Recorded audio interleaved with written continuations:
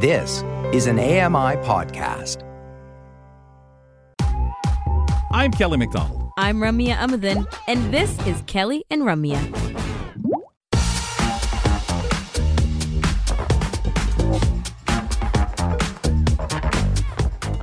Catch the pulse, ladies and gentlemen, this Thursday at 1:30 p.m. Eastern Time, 10:30 a.m. Pacific Time. This week, Joita speaks to Alison Gerlach-Pran, assistant professor in the School of Child and Youth Development at the University of Victoria. This is about a new study exploring the need for using an Indigenous lens on autism diagnosis and service delivery models. That's the Pulse, Thursdays at 1:30 p.m. Eastern, 10:30 a.m. Pacific Time. And it's on here on AMI Audio, of course. It's also available on your favorite podcast platform and on YouTube. Ramya Muthan, Kelly McDonald, we are the hosts of the program. Welcome back. So we're adding a new segment on Kelly and Company. We've started these rotations, switched things up a little bit, keeping everybody on their toes. And on Mondays, this will now include a rotation with orientation and mobility, which we're very, very excited to get into, actually. And Mark Rankin is an orientation and mobility instructor with Vision Loss Rehabilitation Canada. And we're connecting with him specifically on the fourth Monday of the month. And voila, that happens to be today, to get into some insights on O&M. Mark, thanks for coming on Kelly and Company. How's it going? Good. How you doing? Good. See, it's true. Canadians do ask how we're doing. We were asked by an individual from the UK earlier. And you said whether the right thing. Good. Yeah, Kelly and I, whether we get asked how we're doing. So, straight. Yeah, of course. Everybody does here. And we all answer the same way, Mark. We also say...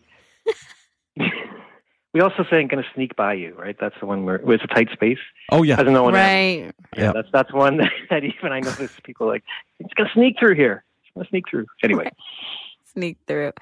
So you're joining us right now from the Muskokas. This may not be where you join us from every month, but I just wanted to shout it out because I love Lake Joe. Yeah, no, I would love if that were a condition of my every fourth Monday to be up here. But yeah, no, right. I just arrived for some work related sort of planning stuff. I'm the professional practice lead for Orientation Mobility Services. So a bunch of stuff going on as an organization. It's a good time for us to kind of look at some assessments and client. That's where all the CNIB stuff. Big meetings are now held, right? Yeah, so nice. We're going to go up to the resort. Say hi to the soccer field before you come back. I'm sure he'll spend lots of time on there. Okay, now take your cane. Well, lay down and meditate. So how long have you, not just with CNIB, but how long has O&M been part of your life? For me, it's been about almost 23 years. I started as an O&M at CNIB back when there were multiple locations in Toronto, and worked there for quite a few years. Then left, did a little bit of O&M here and there on private contract. Worked a little bit for Canadian Health and Colour Centre. Worked a little bit for Humanware while my kids were young, and it was nice to have a flexible schedule. And then came back to CNIB, and then we became Vision Loss Rehabilitation Canada. More recently, so yeah, but all that time mostly in the Toronto area. So did you have to float from all the offices? One in the morning you could be in Etobicoke, in the afternoon out there in Scarborough, because that's got to be hard. A little bit, yeah. Yeah, that's got to be really hard. Yeah. It's enough to say if someone wants to work on their area, you're on the maps. You're looking back then a bit different than what people would do today in looking for that challenge to familiarize yourself with what help and things they might need. You're always having to do that. But when you're jumping from office to office to location to borough at the time, that must have been hard.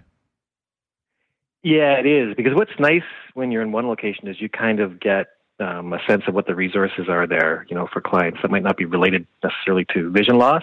Right. And you make some contacts. You're like, I know I can call to get an answer about this, but not in this office, not today. So that was a little tough. Yeah. Yeah. Yeah. Mark, you want to tell us what O&M actually, when we use the letters, the acronym, what is it? Yeah, sure. So it's just orientation and mobility. So it's kind of the two components that are important for somebody who has to get around independently with vision loss. Right. So the mobility is more like the actual techniques of whatever your method of transportation is. So how you board a bus or how you stay on a sidewalk or cross the street, and then the orientation, which is a big component that maybe people who don't have vision loss wouldn't be aware of, is how do you maintain an understanding of where you are in space, Yes. and how do you plan sort of purposeful movement, and how do you remain oriented, and that's a tough one. That's kind of I always find the techniques are not so hard to learn. It's Right. It's putting it together to actually take control of your own travel. Because you got to learn something about that person as you work with them, as how they learn and retain. Yeah, absolutely. So so much of what we do is kind of, it's the relationship between an O&M instructor and the person you're working with is always kind of strange, because not only do you have to figure out, what the sort of person's learning style is, what their maybe life experiences are, but they're sort of figuring out, am I going to trust this person? Yes. They're going to be teaching me some stuff that potentially could be dangerous. So I think we're both, kind of feeling each other out, and then at some point you end up in this relationship where you'll tell people to do things that maybe a couple months ago they would have thought was crazy.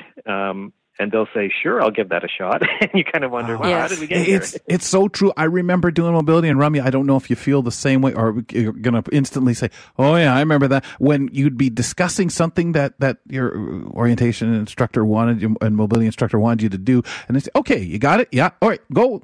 Off you go. And you're walking, and when you'd get into trouble, or feel you were, and Mark's not going to come running up, Kelly, here, let me help you. You're going red-faced. You're all embarrassed because I know this, but where am I? I'm a little lost. Oh my God! And you do wonder, am I alone? It's one of those things where, like you were saying, Mark, having it on paper. This is what you do. This is the strategy. This from A to B to C to D is different from physically actually going through O&M.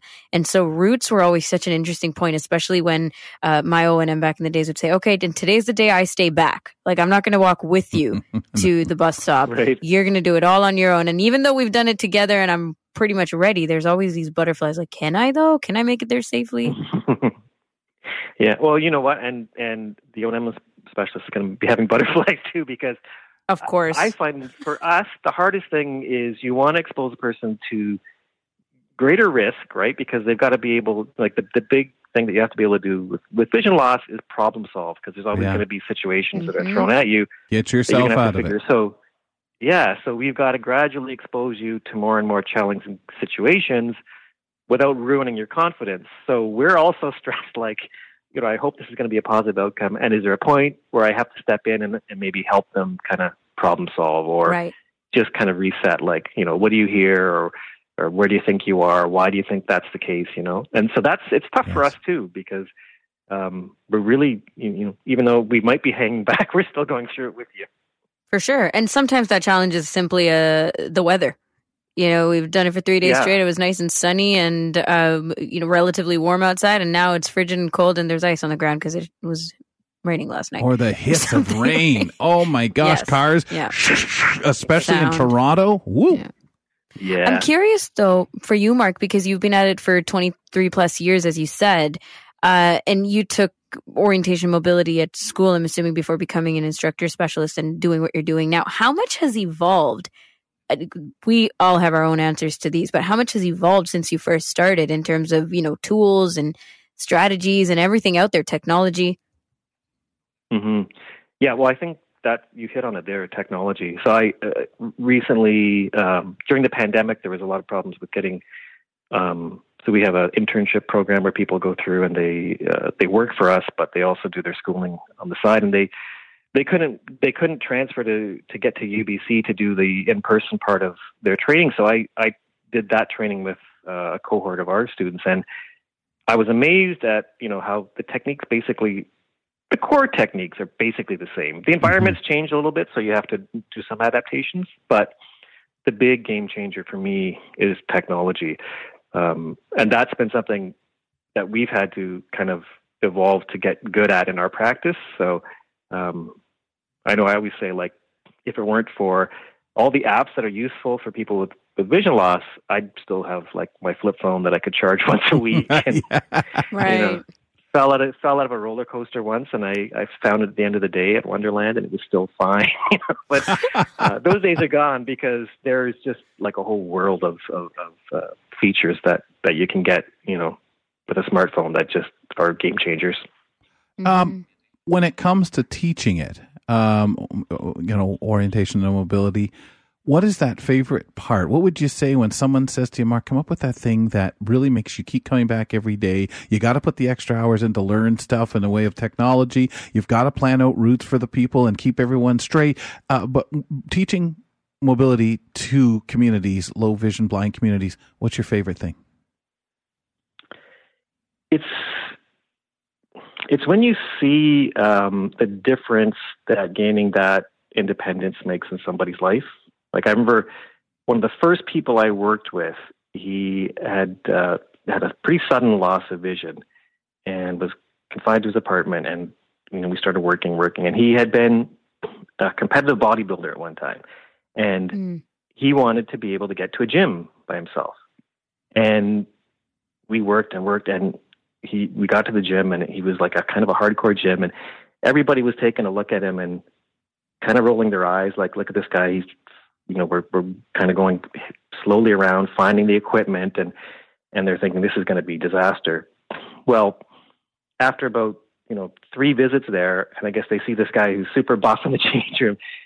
The next time I met him down there, everybody was asking him for training tips, like, how do you do this? How do you do that? And I said to him, like, how do you feel? And he said, I feel like myself again. Like, I said to myself, this is me. I'm me again, And that, I always think of that in situations like that where you realize, oh yeah, it's totally worth it.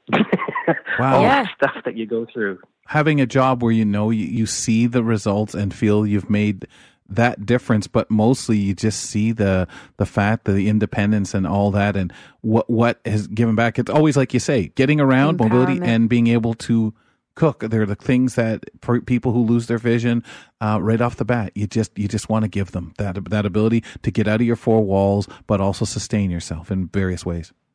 Mm-hmm. Yeah. Well, go ahead.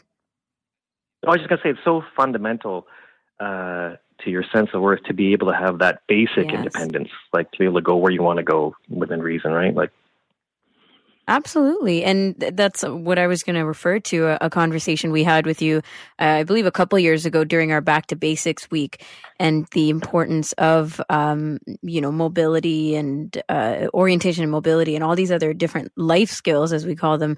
But the empowerment, sometimes it's even easy to forget when you've gone through it yourself, right? I've had orientation and mobility since I was a kid, pretty regularly, all the way until graduating end of school. And unless I have a conversation like this, where we sit back and realize everything that it's given us, all the kind of power that it's given us and confidence, you don't necessarily remember your first street crossing, or that first time you learned what northeast southwest is, right? Like, but it's awesome. There's so much to discuss with you, so I'm really looking forward to these monthly segments, Mark. Thank you so much.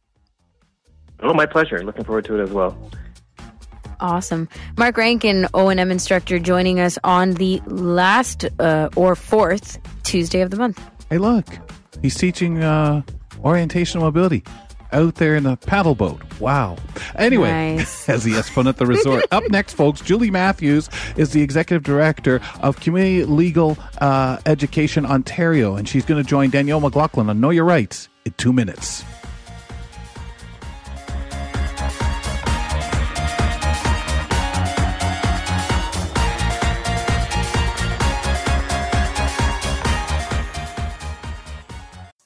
Hi, I'm Ramya Amudan. Join me weekly for AMI Audiobook Review, the podcast that explores new titles, introduces us to famous narrators, and updates what's hot at the Center for Equitable Library Access. Download episodes of AMI Audiobook Review from your favorite podcast provider.